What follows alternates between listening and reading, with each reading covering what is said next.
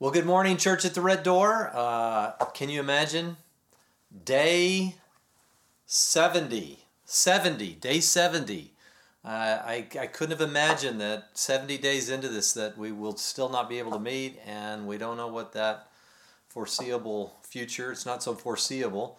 I'm praying that we're able to connect again before the end of the year, but I have no idea. It's a strange world we live in. I know things are beginning to open up around the country, and how willing people will be to come back after a period of time and regather, I'm not so sure. And obviously for us, it could be middle of the summer, and we certainly have our local folks here, but it certainly gives an easier opportunity to do social distancing. So anyway, it's a pleasure to be with you this morning. Randy, I appreciate the introduction. I'm excited about this progress that we're making. I know that prepare yourself, because are you ready for this? We are officially finished with the Exodus template. I started thinking about it and I said, well, actually, we could go through all the conquest of the land under Joshua. We could have moved on into the time of the judges and then eventually into the kings. I mean, this is a never-ending kind of a series as we take these amazing unseen realm lessons that we can get from the nation of Israel, and both their mistakes and then their triumphs of faith that they had with many of the patriarchs. So it's kind of an indefinite series, and we could have, but technically we are finished coming out of Egypt, going through the wilderness, and then we looked at the first couple of battles, and I said, okay, that's probably an appropriate time to finish the Exodus template. What I prayed about and wanted to ask the Lord, what is it now the rest of May and possibly the first week or two in June, I want to look at some of the Psalms. So I'm going to kind of begin a process of the Psalms, and hopefully it's going to be instructive. So again, I know Randy prayed us in, but I'm going to pray one more time. Father, I thank you for this morning. I thank you for the privilege to be able to meet with our family, though virtually. Lord, I'm so grateful for this opportunity. Lord, I pray that you would give us insight, give us real wisdom, give us discernment. Lord, send your Spirit and just help us understand what you would communicate to the churches this day. Lord, I just pray that you'd be with us in Jesus' name. Amen. Okay, so I'm going to start this kind of, I don't want to call it a series, but a number of weeks working through the Psalms, and I'm going to start with Psalm 93. It's very interesting with Jewish tradition suggests that between Psalm 93 through Psalm 99 are specifically referencing the Messiah who is to come. Now, for those of you like myself who are followers of Jesus, you got to understand that we see all of this fulfilled in the coming of Christ. Now, what we're going to get, especially this week, is we're going to begin to get some of the attributes of God, and obviously then as a result of Jesus, of his dominion, his reign, his rule, his majesty, and all these kind of attributes that I think can give us a profoundly deep peace during troubled times. I know, again, this is a very challenging time for many of you. We don't want to overdo that, but we also don't want to underestimate the power of being sequestered from others and all these things. And sometimes we just need to really sit back and ponder, really think about the characteristics of Jesus and the power that brings to our daily walk. I'm going to go and start here in Psalm 93, and we're going to try to unpack this. I don't know if it's going to be just today or over the next 2 weeks, but I want to start to unpack Psalm 93. I think it's going to be really impactful for you, and that's my prayer. So Psalm 93, I'm just going to read. It's only 5 verses, but I'm going to read it, and then we're going to go back, and we're going to begin to unpack this a little bit. Psalm 93, verse 1. The Lord reigns. The Lord reigns. He is clothed with majesty. The Lord has clothed and girded himself with strength. Indeed, the world is firmly established. It won't be moved. Your throne is established from of old. You are from everlasting. The floods have lifted up, O Lord, and the floods have lifted up their voice, and The floods lift up their pounding waves. But more than the sounds of many waters, than the mighty breakers of the sea, the Lord on high is mighty. Your testimonies, your witness, that's really what that's saying, what you say about reality, are fully confirmed. Holiness befits your house, O Lord, forevermore. So first of all, I want to look at this idea of the floods. Now, some of your translations, NIV, I think, says seas or waters. I want to go back, look at this a little bit in the Hebrew, and talk about this pounding of these floods. It talks about that in a number of places here in these five verses, that these floods are just pounding. And I got to be honest with you, we live in a culture where many of us feel marginalized, alienated from mainstream, and it kind of has increased over, really started, I think back, I was watching something the other day, back in the 40s and 50s, a lot of people when they graduated from college, they actually received a Bible. Can you imagine that happening today? And then the 60s hit, and kind of this sexual revolution and this kind of moving away from old moorings began to infiltrate our country. And then all of a sudden you get this sense in which God is not only not as relevant, but is also actually pushed to the side. And obviously you can't do that, but there's this pounding, this kind of relentless pounding of marginalization and ostracization in some ways that we may feel when we try to go into the culture, depending on where you live. Now, maybe you live in the Bible Belt or you're there part of the year and it doesn't seem as prevalent, but I've got to tell you, growing up in Texas and being back there and being in some of those places, I think it's certainly, if it's not up with California, it's quickly coming. Obviously, we're filming here in California, and certainly you see that moorings moved away very much from some of the old standards, some of the old virtues that we would consider virtues, and so that kind of relentless pounding really kind of elevates itself. In fact, when you look at the verse 3, it says, "The floods have lifted up, O Lord, the floods have lifted up their voice, the floods lift up their pounding waves." You know, that in the Hebrew there actually is nahar, and it really denotes that first, those floods denote stream. It really kind of refers to maybe the Nile or the Euphrates. That would have been their perspective. This kind of overwhelming flooding that could happen at various times of the season, and the pounding waves that would overflow their banks and begin to kind of overtake their communities and potentially bring great devastation. And that's, I think, what he was seeing. He was seeing this pounding of the Nafar, these streams or these rivers, very powerful torrential rains could come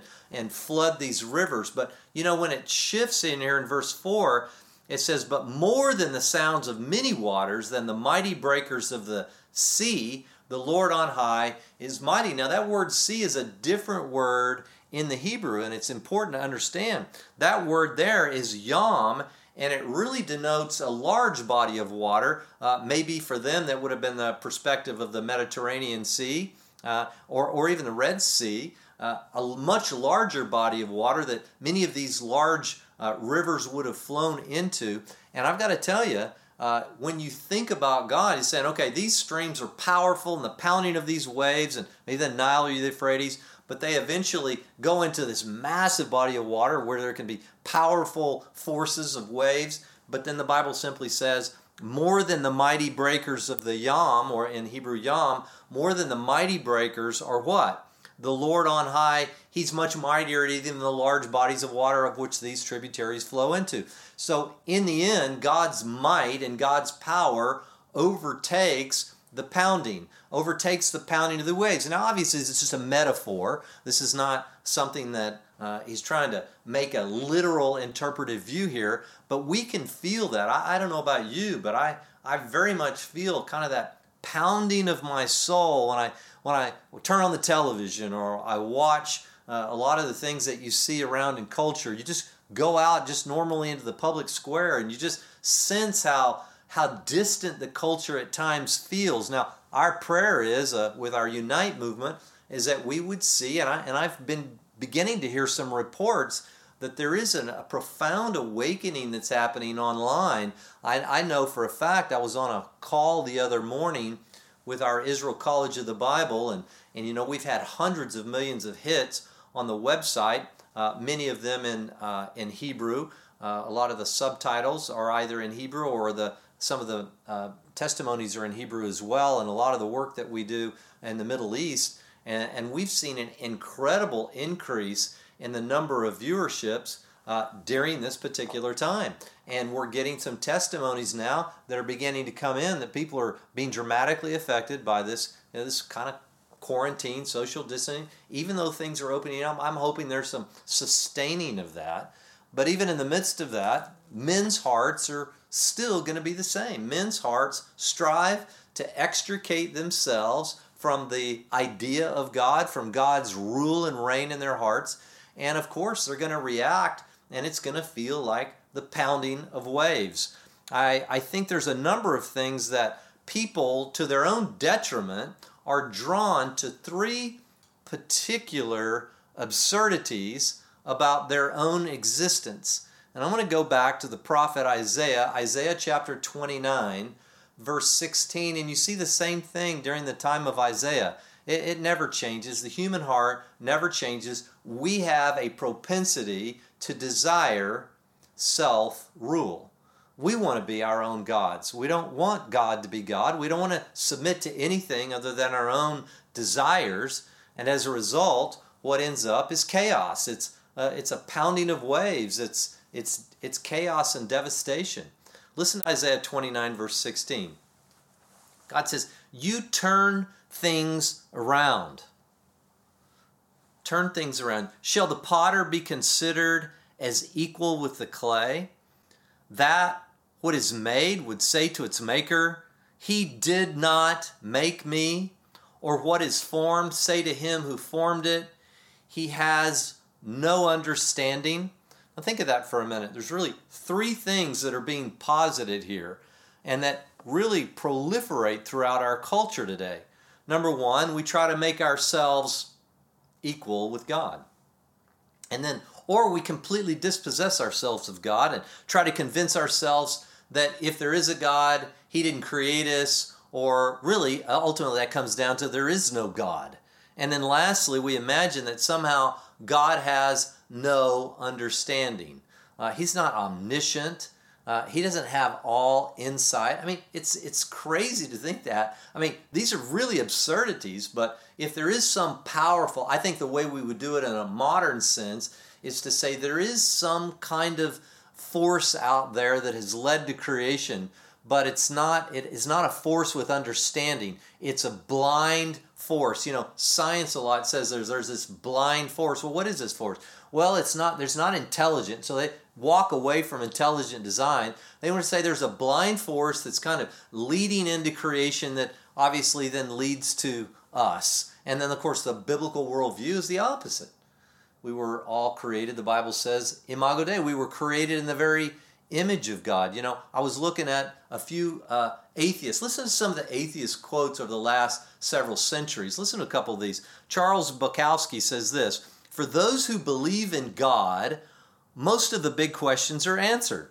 Okay, so now he's going to talk about, well, but we're enlightened, right? Most of those have already closed down their minds. He goes on to say, but for those of us who can't readily accept the God formula, the big answers don't remain stone written.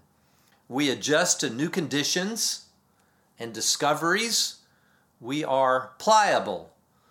Love need not be a command, nor faith a dictum. I am my own God. We are here to unlearn the teachings of the church, the state, and our educational system.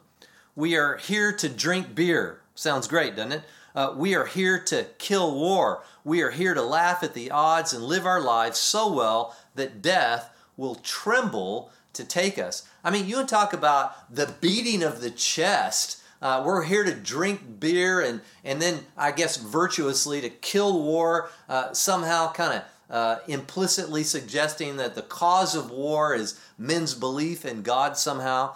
And then we're going to laugh at death. In fact, death is going to tremble at us because we're going to go out with this in this amazing blaze of glory. I mean, this fits right in with the absurdities during the time of Isaiah, some 2,700 years ago, and you can feel this relentless pounding. People are buying into this kind of nonsense every single day. There is no God. There's some blind force with no knowledge, no purpose. So we're just gonna sit around. We're gonna drink beer, and we're gonna find ourselves in a very powerful position. To, in some way, it almost sounds like he's triumphing over death. Actually, death is gonna tremble to take us. I mean, the height of just arrogance and pomposity. The pounding of the chest as we go out in a flurry of glory. It's a bizarre notion, and yet that's pretty much, again, these rivers kind of overflowing their banks and infiltrating culture, and yet we know that God is more mighty, more powerful, more majestic than that. Listen to Ernest Hemingway. All thinking men are atheists. Have you ever felt that? Do you just feel? I feel that. I certainly in reading. You can't even. You turn on. Just turn on the television at night. You just see this kind of relentless pounding of. You've got to be ignorant to actually believe the not only in God but in a biblical worldview. And then of course they're going to assault God, and then they're going to assault the Bible as well. Of course, Ernest Hemingway took his own life, put a shotgun to his head, and committed suicide. You think about Friedrich Nietzsche, I quoted him last week. Is man merely a mistake of God's, or God merely a mistake of man? In other words, if God does exist, he's a mistake. He's just man's grandiose mistake, which doesn't liberate us, but captures us and brings us into bondage.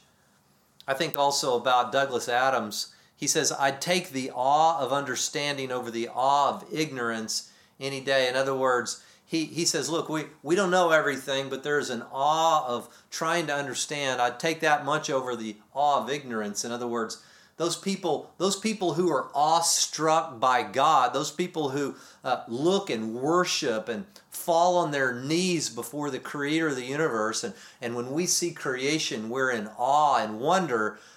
He would call that the awe of ignorance. Again, the pounding of the waves against our own intelligence. Not to mention the fact, and we've discussed it before at Church at the Red Door, many of the greatest scientists, modern day and in the past, the very founder of science, Bacon, considered one of the forefathers and founders of modern science itself, all very much not only theists, but biblical literalists, believing in the literal death, burial, and resurrection of Jesus. But in our culture today, you rarely hear that. Again, the pounding of the waves. Isaac Asimov, properly read. Now this is really an affront to those of us who study and spend a lot of time in the Word, because it's the opposite. But yeah, maybe a cursory glance. He says this, properly read, the Bible is the most potent force for atheism ever conceived. Can you imagine?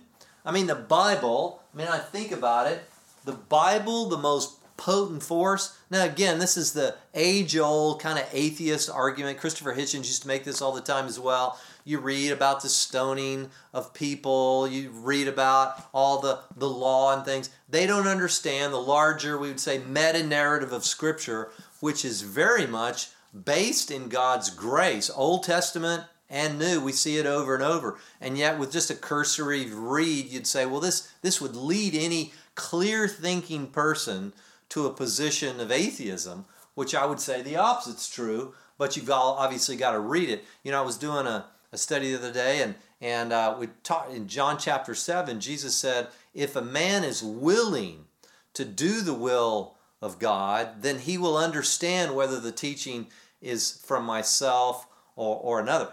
In other words, Jesus is saying, look, if there's a fundamental willingness to give up your rule and your reign, you're going to understand that Jesus' teaching was from God. Jesus was very clear about that.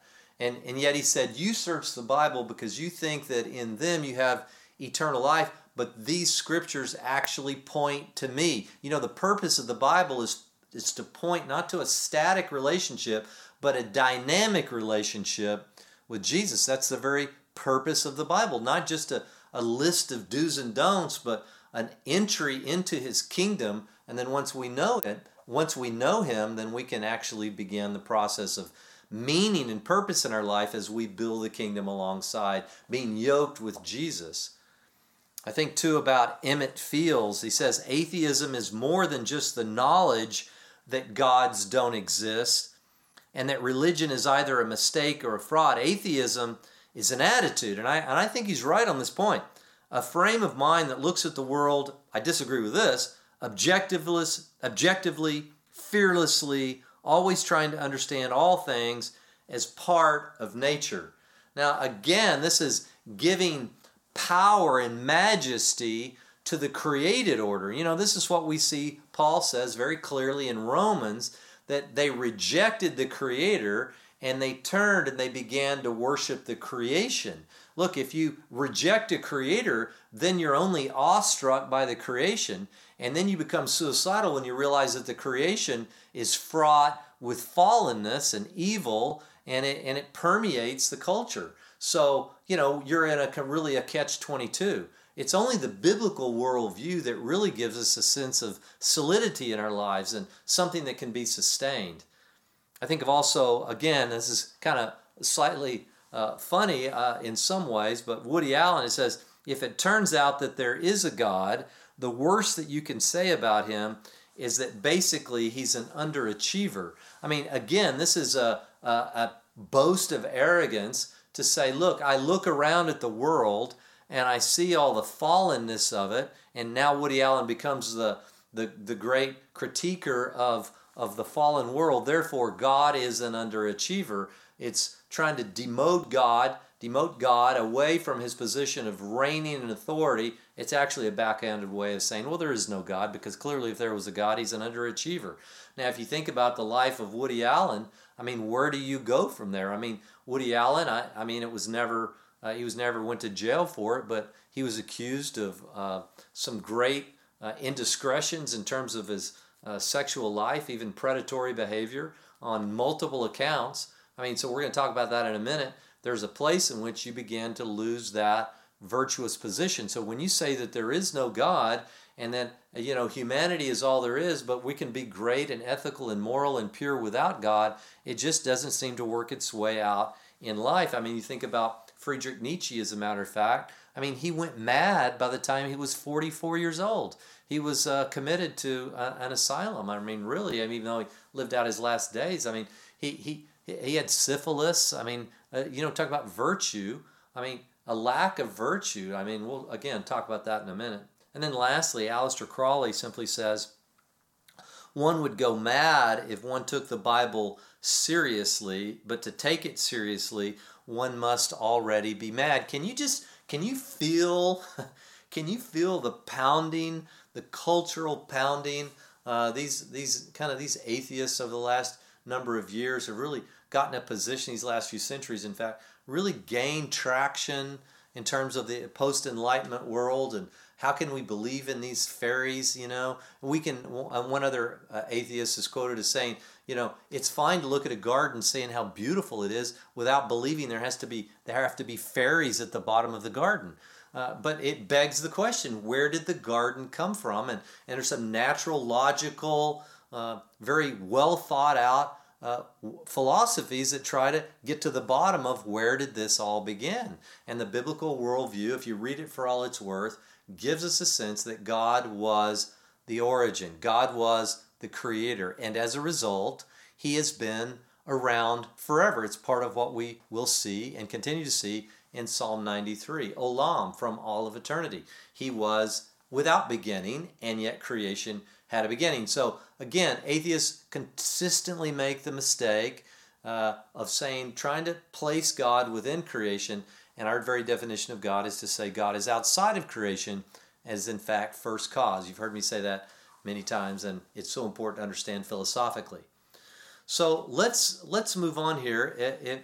Psalm 94, and we'll look at this possibly in weeks to come, simply says, the Lord knows the thoughts of men, that they are a mere breath.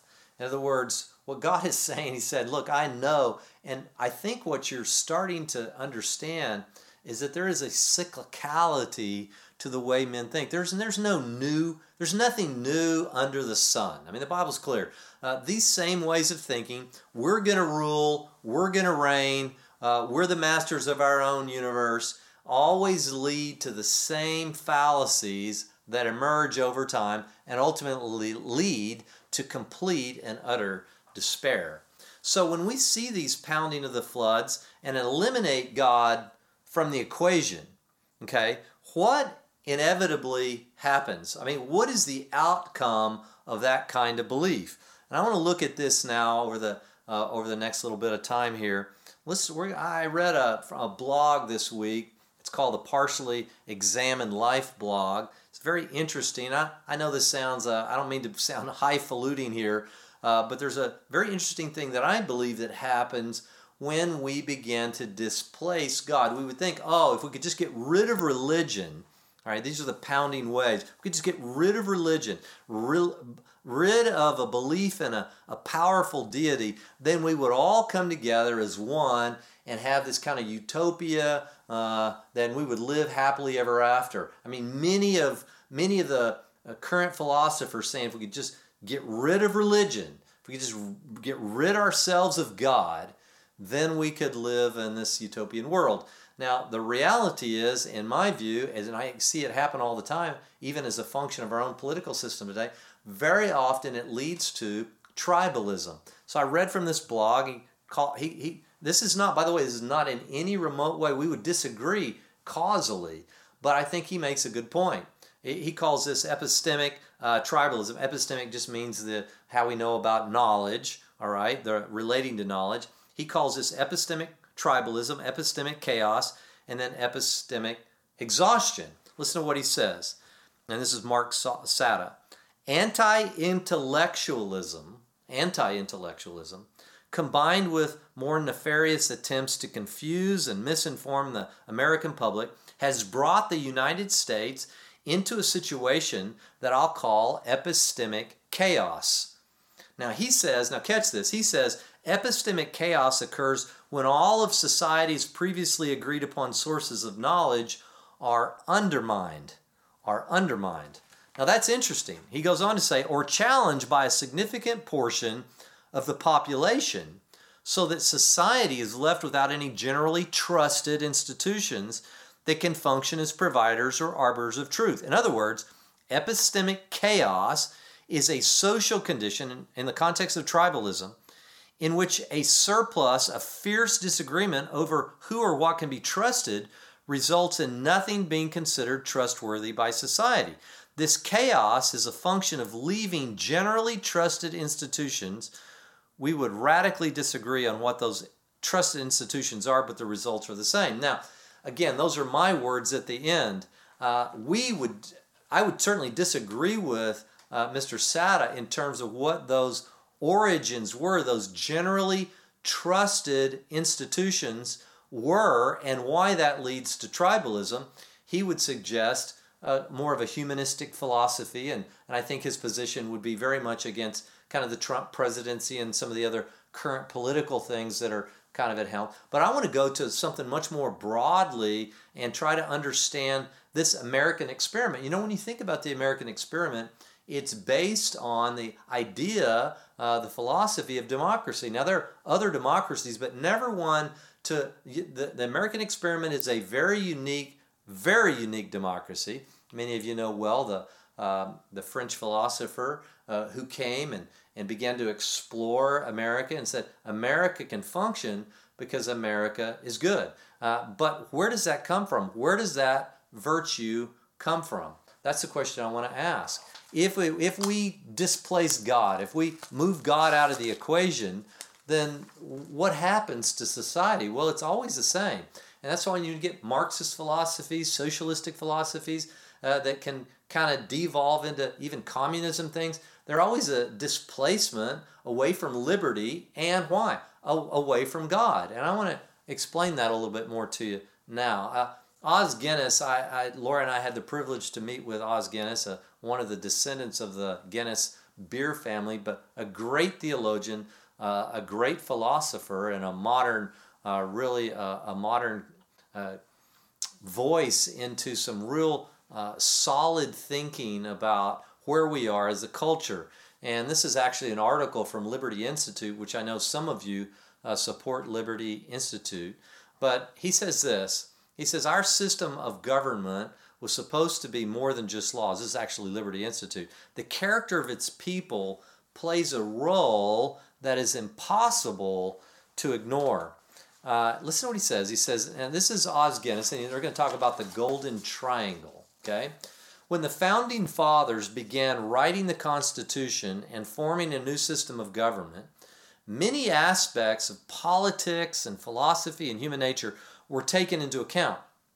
What emerged was our Constitution and its system of checks and balances. However, built into the founders' vision was a complement to the Constitution, now catch this, a formula described later by scholar Os Guinness in his book, A Free People's Suicide, as the Golden Triangle of Freedom. Now I'm going to describe that just a little bit to you so we can understand how we can, if you displace God, if you rise up and say, God reigns, which is the essence of Psalm 93. God in His majesty reigns, and He has the power and the authority to rule and reign over His creation. If you say, no, we're going to rule over ourselves, as was the same during the time of Isaiah. We're going to rule over ourselves, and God has no knowledge, and God has no understanding. And then you're going to lead to chaos. That pounding of the waves will lead to chaos, and chaos then, out of that, we try to make a world for ourselves. So we, rather than coming together as one, we end up splintering into tribalism. And I think that's what this is. So essentially, over time, now catch this, but especially accelerating during the 20th century, the American legal system began to take a more secular approach to its functionality. Virtue and faith began to wave. In other words, we're going to remove God, so there's not going to be faith and virtue, and well, those are just words. Those are words that we use. Character, trust, and virtue had been prevalent. The importance of legal contracts took their place. In other words, I can't trust the good old handshake. As Guinness wrote, legal contracts were strengthened and sharpened to take the place of weakening moral consideration such as character and trust. In other words, used to be there just was a good old handshake. I know a good friend of mine, Sid, who's probably watching this morning, we were talking about one of the contracts he was entering into in business. He said, all I need is a guy to look me in the eye and shake my hand. And because he bases his life on virtuous principles, then it doesn't need all these legal contracts. But what happens when you begin to remove God, you remove virtue. So here's the triangle, okay? So here's the triangle. First, freedom. Freedom does what? It requires virtue. If we want to live in a democracy, it's going to require virtue. And then virtue requires faith. And then faith, obviously, to function in a way that's both public and reasonable, faith needs freedom. So you have freedom requires virtue requires faith, and then faith requires freedom, and you get this circle, this beautiful circle of life that any democracy has to have to be able to thrive. You displace God, you remove faith and virtue, and then everybody cries out for freedom. You don't have freedom, so what do you have? Well, you're going to have litigation, you're going to have contracts, you're going to have disputes, and so what's going to happen, it's going to empower the state to such a degree that we begin to then lose our freedom. So in desiring freedom, we lose our freedom. So there's no way democracy can work without virtue and faith, and that's the point. Listen to what the Golden Triangle really suggests. Freedom requires virtue. Virtue is the only internal characteristic that supplies the self-restraint necessary to balance the risk to social order of giving people a large amount of liberty. Without virtuous leaders and virtuous citizens, there's no reason to follow laws. The Republic has an interest in the virtue of its people as much as the people have an interest in the character and the virtue of its leaders. Virtue, both in leadership and among the people, are a core foundation to even trying to live the American experiment. And yet the pounding of the waves, certainly in American culture today, and certainly in the West in general, is a movement away from these religious moorings, which is absurd. We can reign and rule on our own. We don't need God anymore. And yet you look at the private lives of many of these atheists, and you see absolute corruption. Now, that's not to suggest there's not corruption on the other side. I mean, I certainly had a heart of corruption, but there's an admittance of a fallenness away from God, and that God and His power and His supremacy, that we bow before Him, expecting Him, certainly understanding Jesus, to then fill us with His presence of the Holy Spirit so that we can become, we can get on the road to becoming virtuous. We're not virtuous just because we try hard. We're virtuous because of His virtue in us through the Holy Spirit. So again, now the second part, virtue requires faith.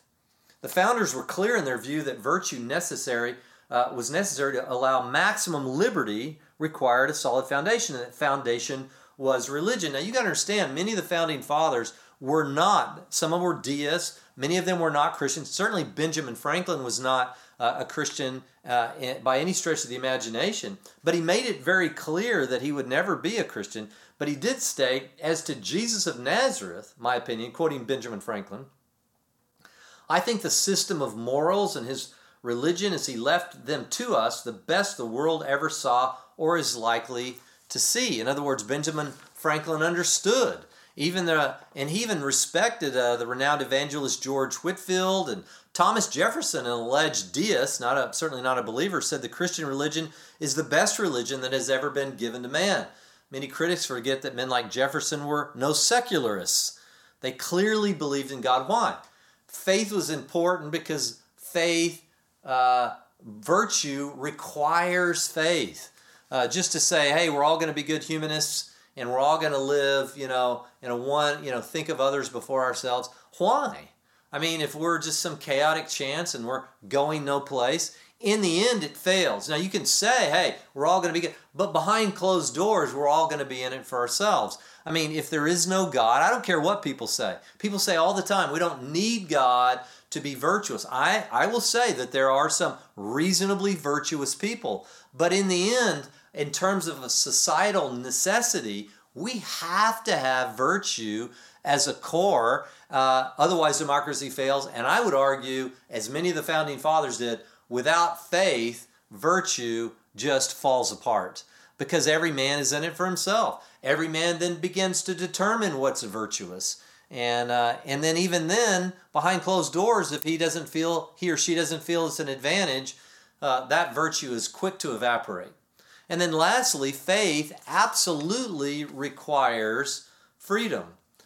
Certainly faith is voluntary in Americans, and Americans may choose to believe it or not, but we do have the ability to exercise our faith, currently at least, without any coercion. Faith can flourish, there's no question about it, in totalitarian states, but the record of history demonstrates that lowering the walls to faith often allows an expansion and all the benefits of the public tolerance of open religious practice. Now, why is this necessary? Well, it's necessary because the importance of character and faith are heavily discussed. They understand that the system they designed, the founding fathers that is, was the best form of self-government was a virtuous citizenry. The checks and balances created by the Constitution are to be complemented with leaders of high virtue and character, those who can be trusted to place the importance of the people ahead of their own personal gain. And then lastly, I'll just simply say this, again from this Liberty Institute article. The founders believed that character should be equally, if not more, important. The founders believed that liberty and freedom could be maintained through the system they designed. However, without the influence of virtue and faith, all of which are enhanced by religious freedom, how long can the golden triangle of freedom and freedom itself be manifested? So that's the question. And I would agree. I mean, when we may think that if we can just get rid of God in some way and have self-rule, that it will quiet the sea of discontent. And some would even argue that religion is the core of the turbulence, when I would actually argue, obviously, the opposite, coming from a biblical worldview. So where does that leave us? Well, there's a couple of other things that occur when we move into tribalism. In other words, when the chaos comes and we feel the chaos begin to encroach, we look for a safety valve. We look for a safe place. So we began to huddle into our little cliques, our little tribes, and we have to begin to protect ourselves in our own mind from other tribes. We can do that politically, we can do that ethnically, we can do that socially, culturally, all these ways.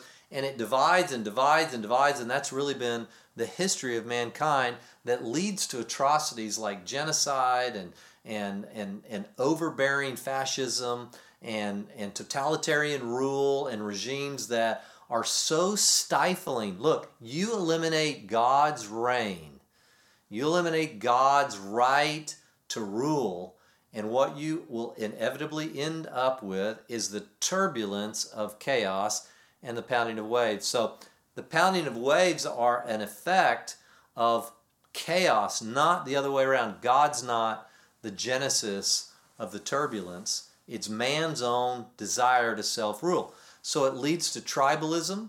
It leads to territorialism, for sure. There's no question. It leads to a compassionless citizenry, one without virtue, because we all just become so worn out. I mean, Laura told me a story yesterday that happened in the last few days of someone they actually knew. It descended into just chaos. A man took his own wife who was pregnant and went after her with a knife in the parking lot. There were actually somebody that went to one of the local, she was, not him to my knowledge, went to one of the local churches, tried to stab her. She survived, but he took the 1-year-old, went up to the top of 74, and then threw the 1-year-old off that cliff. And obviously that child died, and they were able to apprehend him. Chaos. Absolute chaos. And some would say, well, we don't need God. I'm just telling you, folks, that it always leads to chaos and a citizenry that is without compassion. And then obviously, in the end, our utopian ideologies and everything else, they're going to fail because they never deal with what the gospel deals with, which is the heart, which is the issue of sin. If we don't have a solid theology of sin to understand that we are all fallen, we all live a million miles away. So when we're talking about God and His right to rule and His right to reign and His majesty and His splendor, when we're talking about those constructs here in the Psalms, we have to understand that without that, it descends into our own philosophical speculations and how we create utopias. Look, everybody started. Even Hitler started with the idea of a utopia. His utopia was, again, based on tribalism, blonde hair, blue-eyed, right? Ethnicity, and they saw the plight. The Jews were the enemy. It led to territorialism and the conquering of their territories. It led to an immense amount of compassionless is an understatement. It led to complete horror, the horrors of the evil of what happened with the Third Reich. And then, but he was always driven by this utopian notion that somehow we could set up this regime apart from God. It happened with Stalin and Lenin, and it happened recently in Venezuela. We see it historically over and over and over. Without freedom, freedom relies on virtue on faith, and faith on freedom. And without those three, that golden triangle, as it relates to Os Guinness' description, it leads to anarchy. So when we're talking about this, you may already have adopted this. I certainly have, and I know many of you listening will have already adopted this beautiful praise of Psalm 93. Lord, you reign, but many sadly have not, and it leads to chaos. So in the last few minutes here, next week I'm going to pick up with the specifics of Psalm 93. We're going to look at the fact that, again, that God rules and reigns, and He has a right to, that He certainly is the majestic one. I mean, He's the God full of light. We're going to look at God's strength. Now, obviously, if He's God, He should have strength. I mean, that seems to be something that goes together, but not always in people's minds. A lot of people, I guess, hold to a God that's in some way impotent. The fact that God has always existed, which gives him an immense amount of understanding and knowledge, and inscrutable are his ways for sure. And we're going to see some of that in the scripture as well. And then lastly, his testimonies are always confirmed and in his holiness as well, and his beauty. So I think as we're able, folks, to begin to really focus on it, if you're struggling both in culture and just feel like maybe some of you are out there alone in your family, you're alone on an island, nobody in your family really believes into Jesus, and many of you, I have these conversations with you all the time, many of your children and grandchildren coming from an atheistic perspective, and you just feel those pounding of those waves are so debilitating. Where can you go? You can go to the Psalms and begin to meditate on his attributes, meditate on who God is, and I think it'll bring some amazing relief, some joy. It'll lead you to worship, and it'll really inspire you in unique and powerful ways for as long as this, not just this quarantine and however long it lasts, but well on into the future for the rest of your lives. So I hope this was helpful this morning. Again, and just to restate what we went into, to try to understand God reigns. When we displace God, it always descends into chaos, always. It sounds utopian, it sounds wonderful, as I alluded to, as did many of these other philosophical, political kind of things based on a godless society. But in the end, if you remove faith and virtue, you lose freedom, and the society collapses, leads to tribalism, territorialism, a compassionless place in the human heart, and it just leads to anarchy.